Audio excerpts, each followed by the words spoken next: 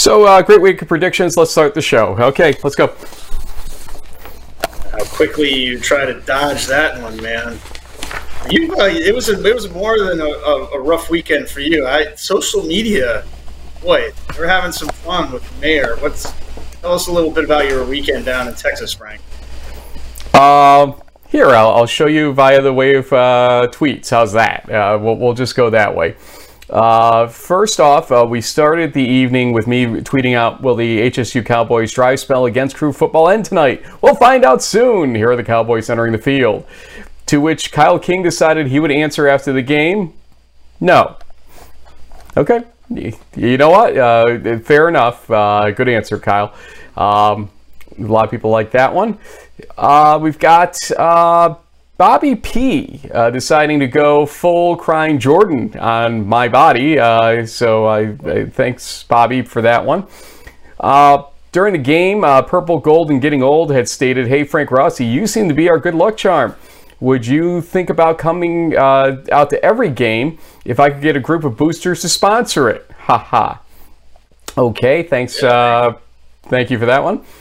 I did respond. You can go on Twitter and find that. And then Ty Crawford, again, winning the internet. I am so excited for this week's D3FB Huddle game day picks when Frank Rossi picks the Austin College Roos 0-3 over UMHB. Come on, Frank, don't let us down. Oh, God. Eye roll. Nice. The respect I get is phenomenal. But then to top it off, if you think the disrespect from folks down in Texas isn't bad enough, how about somebody that actually covers my college's teams deciding to diss my home village where I'm mayor of? Yeah, James Prasio Jr. read the ball, came in, just wasn't tall enough to make the grab. Local guy to the Schenectady area, Ballston Spa, New York, just up the road near Saratoga Springs. Although those are two rivals, so I guess I should Saratoga County guy. Saratoga, the more well-known city nationally. Although I'll get some flack as running right as Fiore to the left side. Our former Union broadcaster and alum Frank Rossi, who now is the mayor of Ballston Spa, New York. So he would say Ballston Spa, Saratoga is near Ballston Spa. That's what he would say. Okay, Andrew. As you can see from the added graphics onto that, Ballston Spa is more than Saratoga Springs' little stepchild to the south of it. We have a lot of stuff that makes us special and unique, as we just said in our New York Forward grant application for $2.25 million. Cross your fingers for us. But yeah, Ballston Spa is its own entity, its own municipality, and people love us just the same. You should know that. You live in the area. You've been to Ballston Spa. Yeah, you came through last year during Union's homecoming. Place in a little downtown, very quaint. Lots of old architecture. It's very pretty. Thank you. So, Andrew, poo on you. That's all I can say. It's been one of those great weeks where, I'm a walking meme, basically, for everybody's sake. I'm glad I could assist D3 Nation like that. Having said that, guess what? It's season 15, crunch time in the Huddle.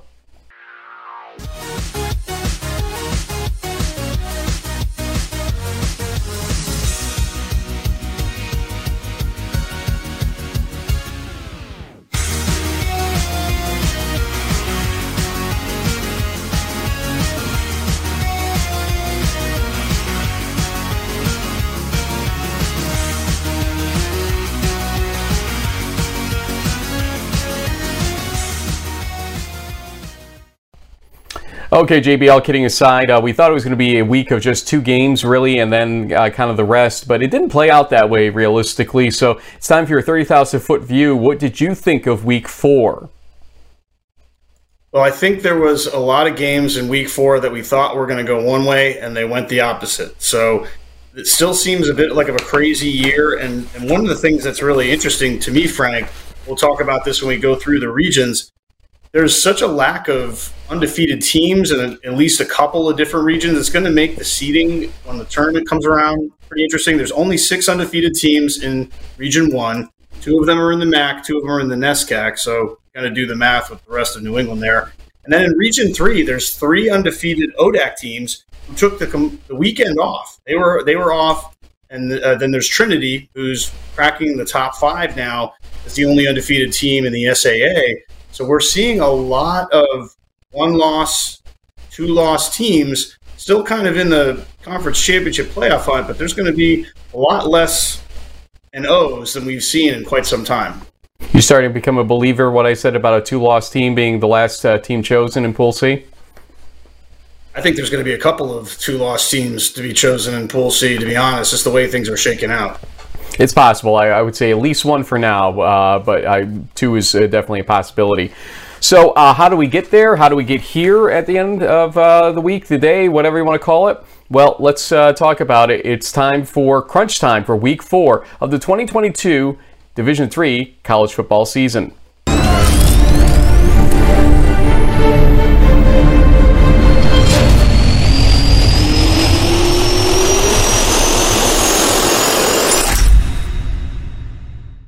We will start, as we always do, in Region 1 as Hudson visited Springfield. And we had a hat trick in this game. Let me tell you about who did it. 5 minutes into the game, Springfield's Arsen Shatefan gets a 19-yard touchdown run to make it 7-0. They add a touchdown, but then 1:19 left first quarter. Arsen Shatefan with a 5-yard touchdown run to make it 21-0, Springfield leading.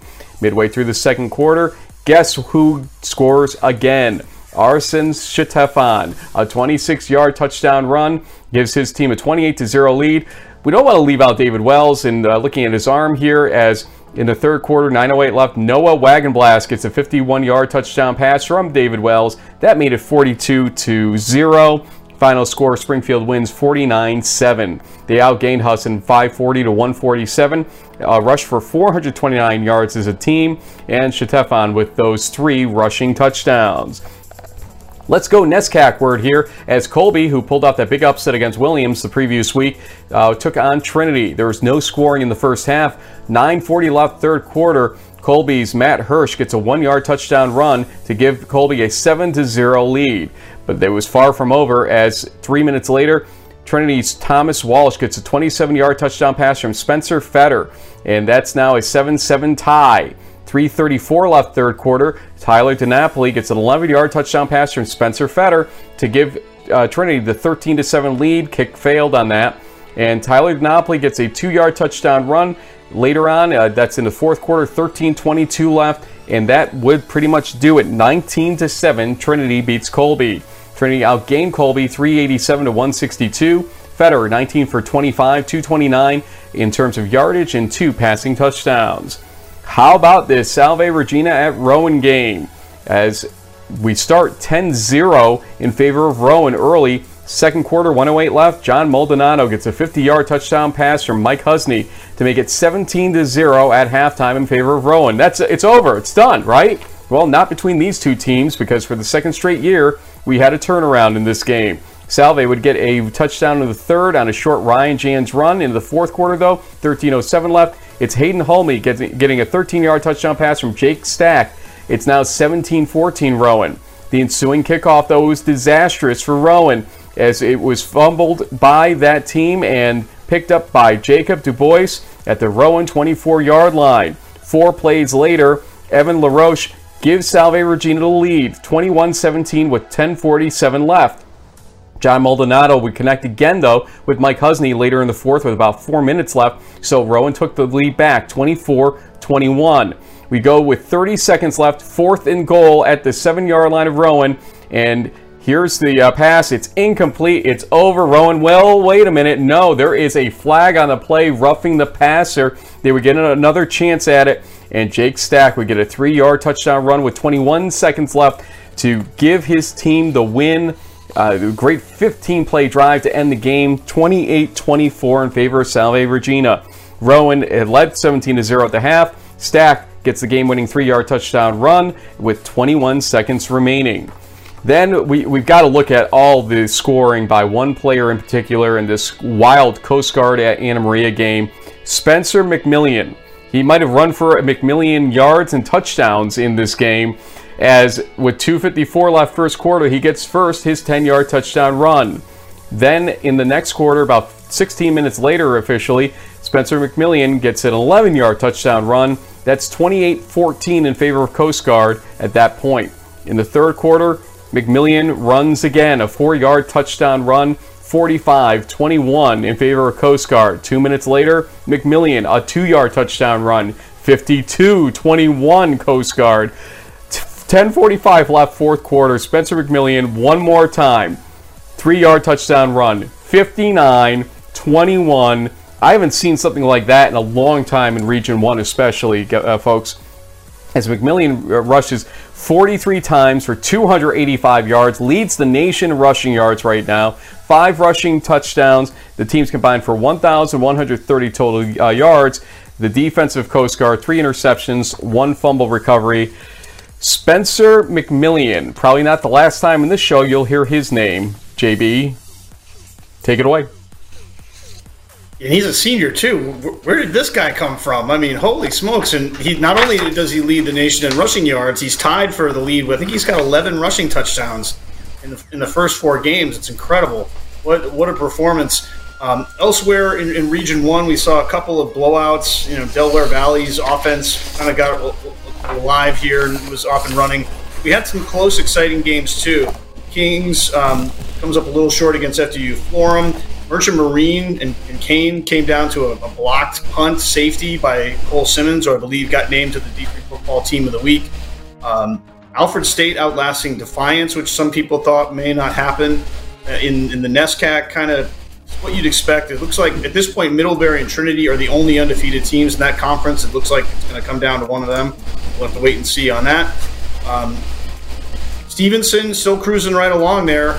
They're undefeated and headed into a big showdown against Del Valle this weekend. We'll have more on that on Friday, assuming that I'm not waterlogged from Hurricane Ian. More on that in a bit.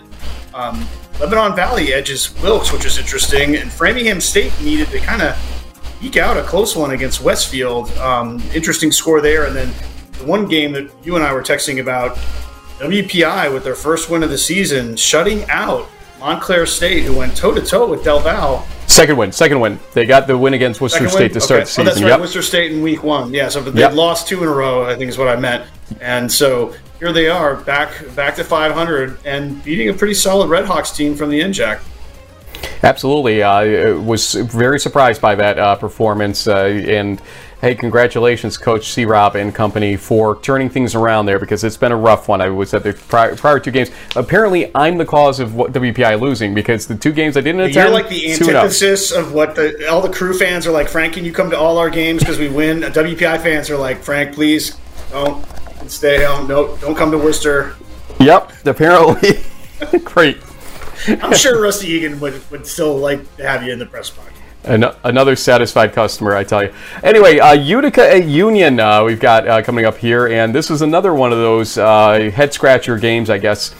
In the first quarter, Andre Ross Jr. gets a 31-yard touchdown pass from Donovan Piccatti to make it 7-0 in favor of Union. After Union added a field goal in the second quarter, 9:38 left, Utica's Travis Decker gets a 68-yard touchdown pass from Braden Zenilovich. The old U-Albany transfer makes it 10-7, still Union's lead. But a play later, as Piccatti is in the pistol, he's going to hand it off. Running right is Irabor. He's got a big hole. IK Irabor, 30-20, 10-5 touchdown. IK Irabor.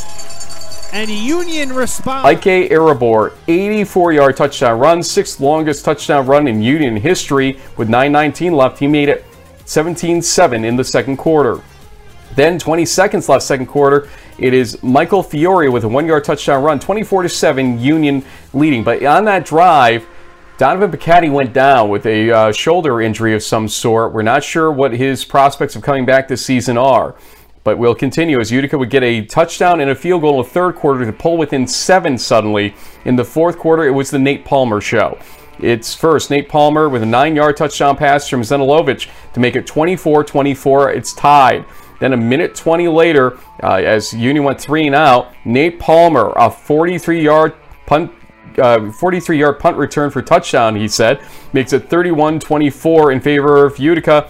Then a chance for Union It's broken up pretty much by the interception. Joey Lapani with the interception on a 3rd and 9 play pretty much ended any hopes there for Union. They had one more chance later, but just couldn't get the ball back after punting it away. So the final score, a 17-point comeback by Utica, 31-24 in favor of Utica. They moved to 4-0 this season, finding a way to win over and over again. Piccati, as we said, left the game with the injury. And Braden Zenilovich, 21 for 28, 274 yards, 2 passing touchdowns. Let's also talk about Ursinus at Franklin and Marshall. And our guest from last week, that's Jack Pazinska. Gets a touchdown pass in this game to Nick Chenars, I believe. Maybe I need another pronunciation 101 on this one. 14-yard touchdown pass makes it 7-0 late in the first quarter. After adding a field goal, it looked like we'd hit halftime with a 10-0 Ursinus lead, but after a punt was fielded at the FNM 1, Aaron Rasko loses a yard as Connor Carter forces a team safety. It's 48 seconds left in the first half, 12-0 Ursinus with the lead. Then with no time on the clock, it's a touchdown pass. Justin Collier, an 8-yard catch for a 19-0 halftime lead. And, respectfully, that was it. The game was pretty much over because of that big turn of events at the end of that first half as Pazinska and company win it 22-7. 17 for 32, 168 yards, 2 passing touchdowns, but 4 interceptions. So a little bit of sloppy play by him. But you did warn him last week that FNM were ball hawks on defense, but they still win the game by 15, as Ursinus' defense not bad themselves with 5 sacks, 9 tackles for loss, 2 fumble recoveries. JB, Region 2, a little bit lighter this week than we've seen in previous weeks. It's about to change in that respect. Trust me, as we're going to get some big games over the next few weeks. But Region 2, take it away. Yeah, so we saw pretty much a lot of lopsided games in Region 2, with the exception maybe of Alfred kind of upsetting Kalamazoo.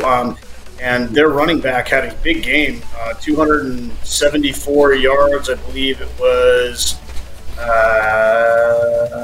Max Freeman the fourth. The X, 1B after his name, makes it really official. So he had a big game. Saxons had a big win against a good MIA team, so credit them. Hobart puts up 65 points. That's the second most in program history for them against Keystone. Winless program, but still Hobart is trying to gear up after that tough Week 2 loss, and they have a really big game Week 5 we'll talk about soon. Interesting down here, Frank, though, St. John Fisher beating RPI 3-0 in a really defensive struggle. That's kind of, that to me was the biggest sort of shocker of the weekend. Everything else, I mean, Morrisville State's now 4-0. They have a big game against Brockport this weekend, so we're going to see a lot of conference clashes coming up, but not so much, not so many surprises, but that RPI Fisher game is kind of a head scratcher to me, Frank. Yeah, also thinking about the fact that 2 of the teams that are undefeated in the Empire 8 right now are Utica and Morrisville. Who would have thought that coming into the season? But hey, we got a lot of Empire 8 play yet to come. Next up, a public service announcement. Here are my thoughts on Texas weather. It's beautiful at 94 degrees and in the sun even worse down there. But hey, they had to play football pads on. Yeah, we'll just move along here and talk about the tussle in Texas. That's Mary Hardin-Baylor at Hardin-Simmons. And this game just had, it was 3 different games when you really get down to it. First, the first quarter, it was Noah Garcia with a 12-yard touchdown run to make it a 6-0 lead after the extra point was missed. Hardin-Simmons leading 4 minutes into the game. After 2 Anthony Avila field goals, we were tied at 6-6, though, after 1 quarter. Now, game number 2, let's call it, the start of the second quarter, which was shootout mode. As first, Kevy Evans gets a 43-yard touchdown pass from Galen Glynn to make it 13-6. Again, Hardin-Simmons lead. 2 minutes later, Jerry Day gets a 44-yard touchdown pass from Kyle King, tying up the game at 13 apiece with 12:26 left in the first half. A third Anthony Avila field goal would give Mary Hardin-Baylor their first lead with 5:33 left in the half. But this is where things would turn wild. Let's call it the third type of game we saw here. After first, Hardin-Simmons gets their 74-yard touchdown pass from Galen Glynn to Kevy Evans to make it 20-16, Hardin-Simmons lead. Again, 4:36 left. 3:42 left. First, actually, let's look at the kickoff return by KJ Miller to around the 3-yard line, and it looks like he did step out of bounds. When I slowed it down a few times, I caught finally where his foot did hit that out of bounds stripe, but they clean up the mess there, as they say, as Brandon Jordan gets a 4-yard touchdown pass from Kyle King. 22-20, Mary Hardin-Baylor leads with 3:42 left. 3:30 left. 12 seconds later, Johnny Smith-Ryder with a 15-yard scoop and score. Suddenly now, it's a 29-20 lead for Mary Hardin-Baylor. What happens 2 plays later? Well, Duran Hill does the exact same thing, except from 33 yards out. Scoop and score makes it 36-20. We went from 20-16 Hardin-Simmons to 36-20 Mary Hardin-Baylor in 1 minute and 40 seconds. I have never seen something like that transpire in a game like this. This ended up being pretty much it, as we had a 30-point second quarter for Mary Hardin-Baylor. The final score 50-20 UMHB. UMHB had 69 offensive plays to 51 for Hardin-Simmons. So look at that defense go this go around. They had 3 fumble recoveries, 2 for touchdown. Kyle King 21 for 31, 245 yards, 2 touchdowns. Galen Glenn 8 for 17, 154 yards, and 2 passing touchdowns, 1 interception. But just once they got knocked down, once those fumble recoveries for touchdown occurred, it was it. They I guess remembered what the previous 7 years were like, and I don't want to say they folded, but they certainly didn't have any resilience in the second half as a result. More on that in a second. Belhaven and Huntingdon had a pretty good game here for the back and forth nature of it. After an early Huntingdon touchdown, they take a large early lead with this Tyler England 72-yard punt return for touchdown. It made it 14-0 Huntingdon with 7:39 left first quarter. In the second quarter, Belhaven would respond first with a 1-yard Tim Johnson run, and then the Colby Blunt 11-yard touchdown run that Belhaven uses to tie the game at 14 apiece, 8 minutes left second quarter. 3:48 left second quarter, Huntingdon's Connor Bradford gets a 52-yard touchdown pass from Landon Cotney, and the halftime score would be 20-14 in favor of Huntingdon. Belhaven's Nigel Owens would get a 25-yard touchdown pass from Tim Johnson with 3:34 left third quarter, and everybody started to think this would be Belhaven's game as they took the lead 21-20, but it was not over as Huntingdon's Kahari McRennell gets a 5-yard run of his own to get the lead back for Huntingdon, 27-21 with 22 seconds left third quarter. Finally, Huntingdon ends the scoring in this game with a Troy Garner 9-yard touchdown run to make it 34-21 Huntingdon with 6:40 left. That pretty much put it all away. Again, final score 34-21 Huntingdon. Landon Cotney 14 for 24, 266 yards, 2 passing touchdowns. Colby Blunt, 22 rushes, 103 yards, and 1 rushing touchdown. JB, Region 3, that game between Mary Hardin-Baylor and Hardin-Simmons was cardiac at times in that second quarter. Again, unlike anything I've been a part of in Division III football in 27 years of covering it. Yeah, I mean, I couldn't even keep up with all the updates you had coming because there was a touchdown here, a touchdown there. It's like, that game was crazy. And so it certainly lived up to the hype as one of the big games of the year. And once again, sort of establishes that the ASC runs through Belton, Texas. And so the Crusaders are in the driver's seat now for a playoff spot. The rest of the conference was pretty competitive. If you see some of the other scores, Southwestern edged McMurray, and Sul Ross and Texas Lutheran had a pretty good game. ETBU lost to Howard Payne by 12 points. But elsewhere, the South was pretty quiet, Frank. Only one SAA team played. Birmingham Southern defeated Division II Point University by 20 points. And Huntington, man, they really kind of made a statement to me. That was a tale of 2 games, and I really feel that punt return touchdown gave them a little extra breathing room because in the second quarter, Belhaven's offensive line took control of that game. They were blowing the Hawks off the ball, but they never really had to panic because they had a 2-possession lead. So even when they tied the game, they got back in the driver's seat. Same thing in the second half. The Hawks look like the team to beat in the USA South. We're going heavy on Regions 4 through 6 compared to prior weeks. We got 4 games to summarize here, including the return of Rosti, as we're calling it. We weren't sure if he would be back, and in the end, he did come out and start in this game. 10 minutes into the game, though, it was St. John scoring first as Henry Trost gets a 2-yard touchdown run to give the Johnnies a 7-0 lead. 2 minutes later, it's Bryce Kunkel with a 45-yard touchdown run, 7-7. We were tied at this point. St. John's would add a field goal just before halftime to make it a 10-7 halftime lead. 12:15 left third quarter. Joey Kidder, 38-yard touchdown pass from Rosti. It's now 14-10 in favor of Bethel.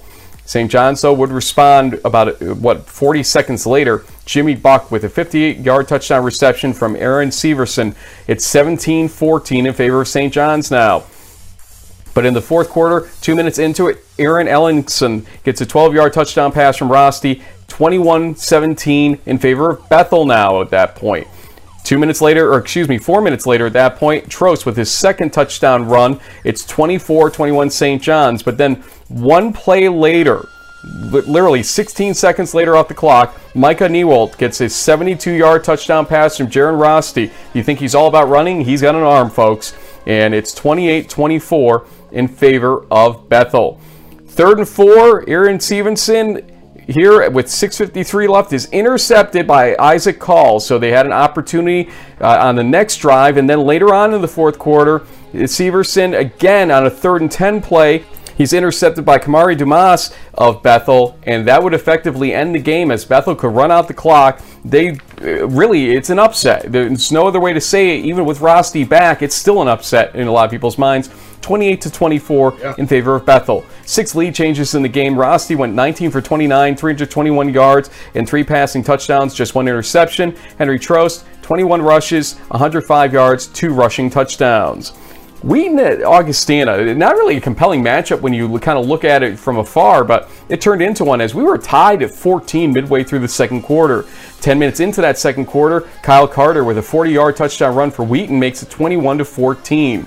To start the third quarter, 5 minutes into it, Ben Bonga gets a touchdown pass from Will Bowers from 15 yards out to make it 28-14 Wheaton. Now Wheaton adds on one more time. They get the interception return for touchdown. 9 minutes later, this makes it 35-14 in favor of Wheaton. This game's over, right? Well, no. Augustana would try to rally back. Now they're down 14 going into this play.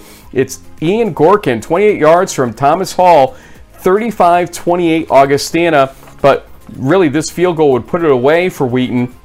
22-yard kick by Caleb Mary gives them a 38-28 lead with 1:48 left. That would do it. But boy, this was closer than it should have been in a lot of ways. 38-28, Wheaton wins. Wheaton's offense outgained Augustana 5'11 to 396. Giovanni Weeks with 36 rushes, 266 yards off those. Great day for him. If his name was McMillions, maybe he would have had another 20 yards. Who knows? And Wheaton's defense, 2 sacks, 3 interceptions. Next up, would somebody from the OAC like to step up and be the next team down from Mount Union with a chance at a playoff? Well, apparently not. Well, let's look at the game first here. John Carroll versus Heidelberg.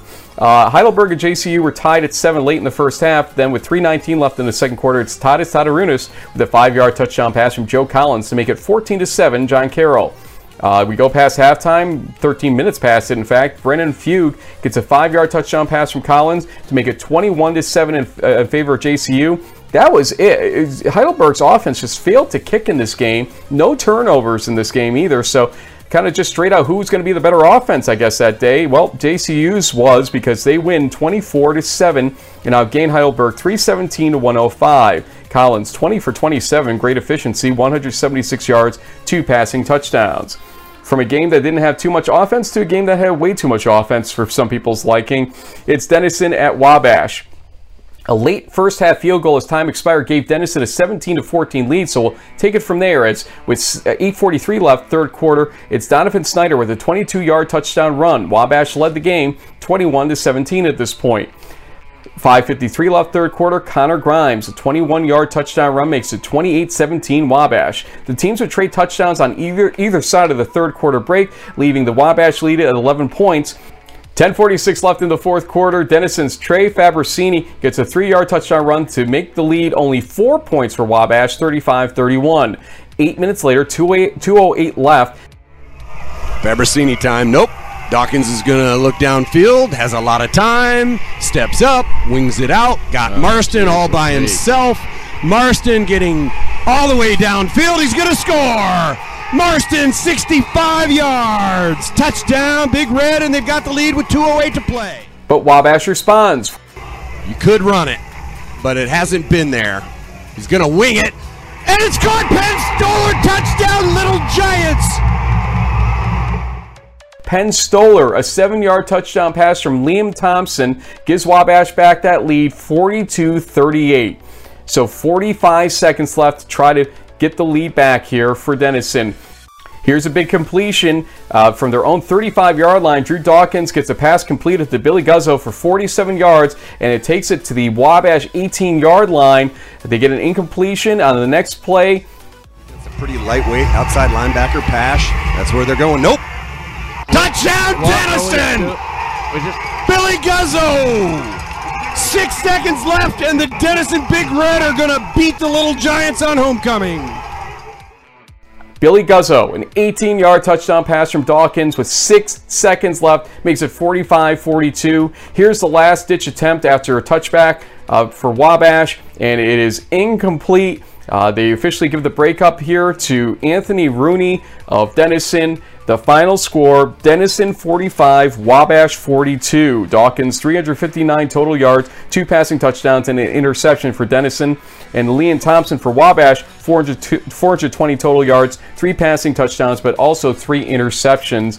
What a cardiac game again for Wabash, but they've come on the losing side. They are just living dangerously left, right, and center this season. What else we got in the long list of regions 4 through 6? Well, as usual, a lot of blowouts, but I will call out a few specific games. Albion beating UW Eau Claire is a pretty solid win for them. They continue to stay unbeaten and doing well out in Michigan. Let's see, we got Wilmington kind of quietly flying under the radar, winning games in the OAC. They haven't played any of the top level teams just yet, but they're getting the job done, so you got to give them credit for that. Baldwin Wallace knocks off Ohio Northern 35-31. Elsewhere, let's see, Gustavus Adolphus takes care of Concordia Moorhead in the MIAC. I messed that up in our week 3 preview, so my bad there. I had to study my Minnesota geography a little better. And then elsewhere, Aurora with 70 points. Yikes. That was a big win. And I have an aunt that lives in Buena Vista, California, Frank, but I know it's Buena Vista that was the team that beat Luther 52-49 in a crazy shootout game out there in the Midwest. Buena Vista. Una? Yeah, believe it or not. I can't even say it right. I've tripped on it so many times in the last decade. I've become more national in the coverage. It's unbelievable that Buena Vista in this case. Yep, there you go. The little things you'll learn on Crunchtime, JB. I tell you, you got anything else? Well, we did call out the Trine Center game. The Thunder had almost 5,000 people in attendance for that. That was a good win for them. Elsewhere, Cal Lutheran hangs on to defeat Pacific Lutheran in the Lutheran Bowl, or the Lute Bowl, I guess, 17-14. And then Redlands, man, 0-4. We both thought there was no way that was going to happen. CMS says, sorry, guys, and they get the win. Let me down on that one for sure, but here's one thing that won't let you down. This was crunch time for week 4 of the 2022 Division III college football season. Yeah, that Redlands team, I don't know what to make of what's going on there, but that is a real disappointment out west. With things that aren't a disappointment, Linfield, obviously, still being Linfield, and they've got, I think, a clear road where they're going to be going. I just don't see anybody in the Northwest Conference really stepping up, it feels like. Although George Fox this season out in the West is a pretty decent surprise out in that direction. Wisconsin taking the week off, or most of Wisconsin at least, and in terms of the WEAC. We'll see where they go because they got some big games coming up in week 5. The South, we saw the tussle in Texas, and not much else, earth-shattering down there, but we're really gearing up here for excitement in the East and some excitement in the South, especially in the SAA race, I think, right now. I feel like the USA South may have just solved itself a little bit, but we'll also get some excitement in the ODAC. So the ODAC down there is going to be probably pretty good. But the Northeast, New York region, Pennsylvania region, down, the Mid-Atlantic, into the South, That's where a lot of good stuff is going to be happening for the next 3 to 4 weeks. And we're going to be focusing on the Pennsylvania area. We'll tell you more about that via Twitter tomorrow, or actually maybe later today if you're watching us on Wednesday, about what our coverage plans are for this Saturday. So stay tuned for that. But we're going to focus on kind of the Pennsylvania region because there's some exciting stuff going on in that state this Saturday. Having said that, JB, it's time for your MVPs, and there's one person here that I'm definitely not surprised to see here, and we heard a lot about him on Around the Nation and on that podcast on Monday. Why not hear a little bit more about Spencer McMillian?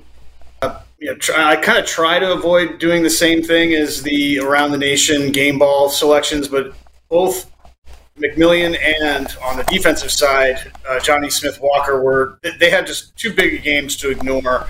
So obviously McMillian with the 43 rush, 5 touchdown game against Anna Maria, who was undefeated going into that game. That's an impressive win for the Coast Guard, who's really starting to turn some things around.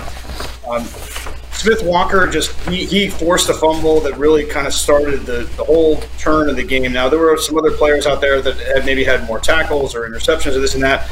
But in the biggest game in the country, this guy made probably the biggest play in the game, at least early on, that started the Crusaders' basically snowball effect of piling up some points, starting with defense.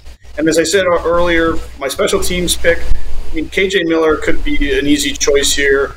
But I liked the fact that Tyler England's punt return really put Huntington in control early. So even when they were struggling a bit later on, they had that cushion, and they really needed that, which ultimately I think helped them hold off a strong Belhaven team. So, JB, let's take a look at something here. I've called up on my screen here, and we'll put it up on our general screen for everybody to see. The top 10 right now in Division III, according to D3Football.com's top 25. After everything shook out here, it's North Central, Mount Union, Whitewater, Mary Hardin Baylor, Trinity, Texas in your top 5.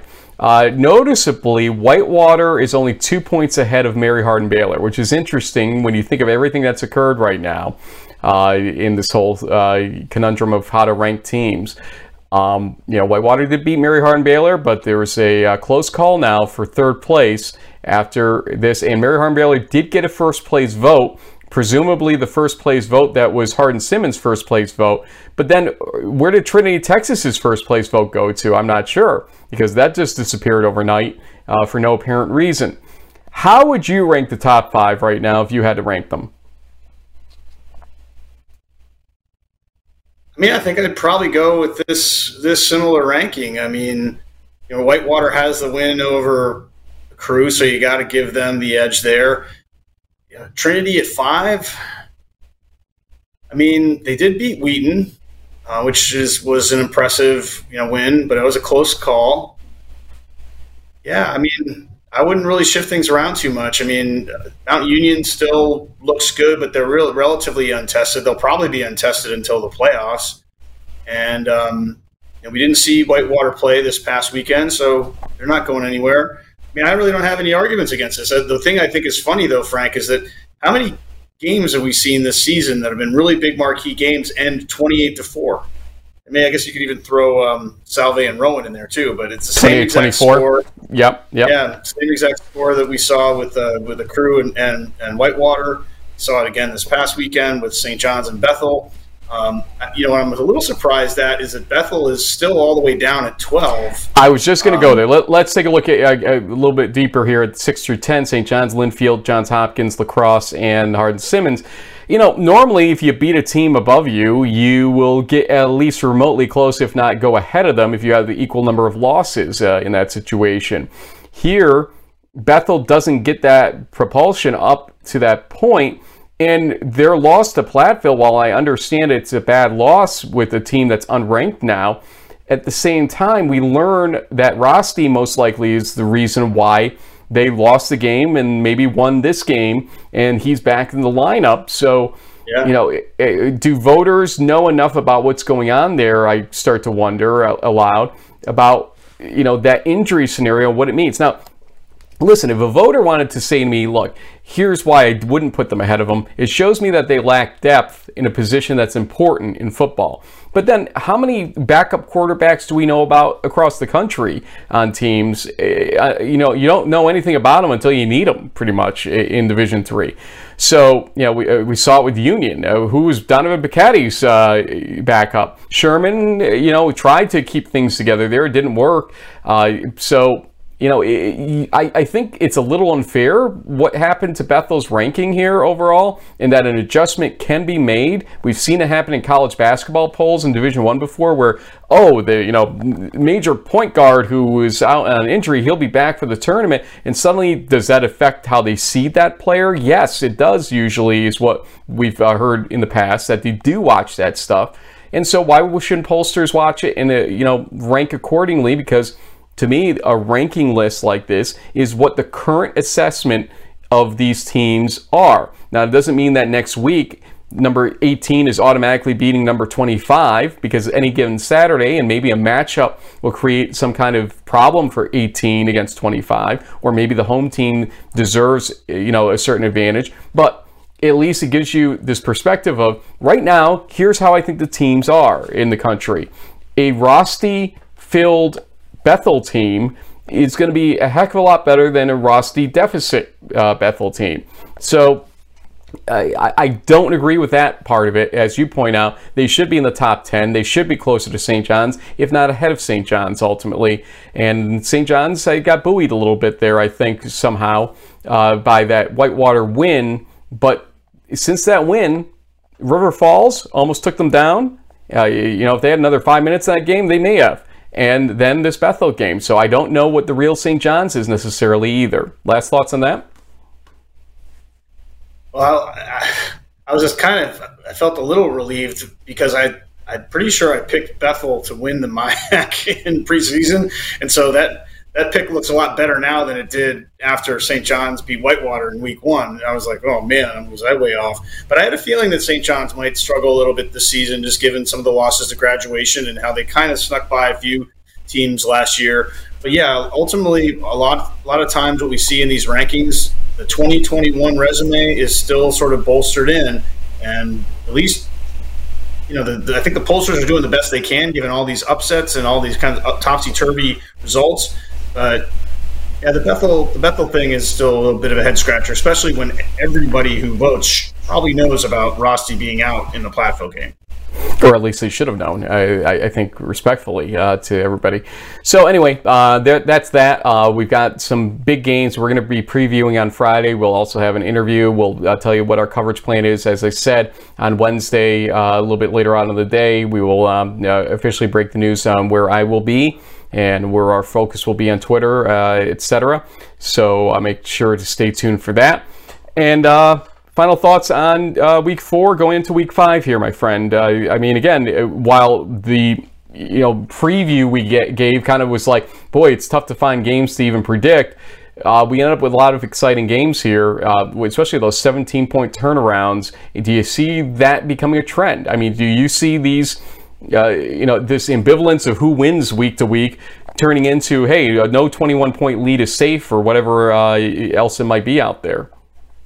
Yeah, I mean, if I'm a D3 football coach, I'm using a lot of these games as examples of saying it isn't over until it's over. That Denison-Wabash game being the perfect example. I thought that Wabash had it in the bag, and then all of a sudden a 47-yard pass, and the game is still on, and if there's still time on the clock, you got a shot. So same thing with Salve. I mean, maybe they got a break with the pass interference call in the end zone, but that stuff happens, and hey, that's football.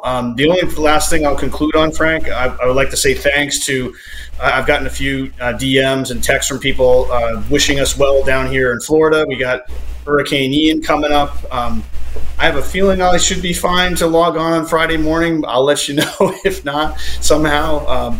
But for anyone who has friends, family on the west coast of Florida, particularly in the Tampa area, that looks like it's going to be a rough one. So we'll send all our thoughts and prayers out to everyone. Here in Orlando, we're a lot more landlocked. We should be okay, although some of the models do have the hurricane running right through the middle of our state. So we'll have to, knock on wood, hope for the best, and we'll see what happens. Oh, Ellie thinks now there's somebody at the door. Well, listen, you could possibly do a first for us and be our resident Jim Cantori and be out there holding on to something while you're, on the show with us on Friday live, and it'd be great, I think. And outside with my poncho and doing God only knows what in the trailer. Small world random story. The producer for Jim Cantori is a buddy of mine, Steve Pederak from Hobart. He was a couple years ahead of me. Played ice hockey, and I ran into him when I lived in LA for a little while before he moved back east to Atlanta. Hey, we're statesmen. Hey, oh yeah, look at this. I got a little something from. We'll be talking about that a little more on come Friday, because big Liberty League game on Saturday. We'll see what happens. Hobart, Ithaca, is that what you're referring to, possibly? Yes, indeed. One of at least a dozen really important conference games that are happening in Week 5. It's going to be a great weekend of football. And we're going to predict them, and I'm going to, like I said, have a couple big games definitely to attend, maybe 2, not just 1. Because why stop at 1? Why not get back to 20 games this season in terms of travel? Wow. Hey, you're already on your way.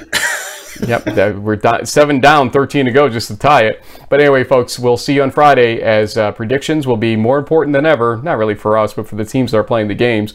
So tune in. We'll see you then.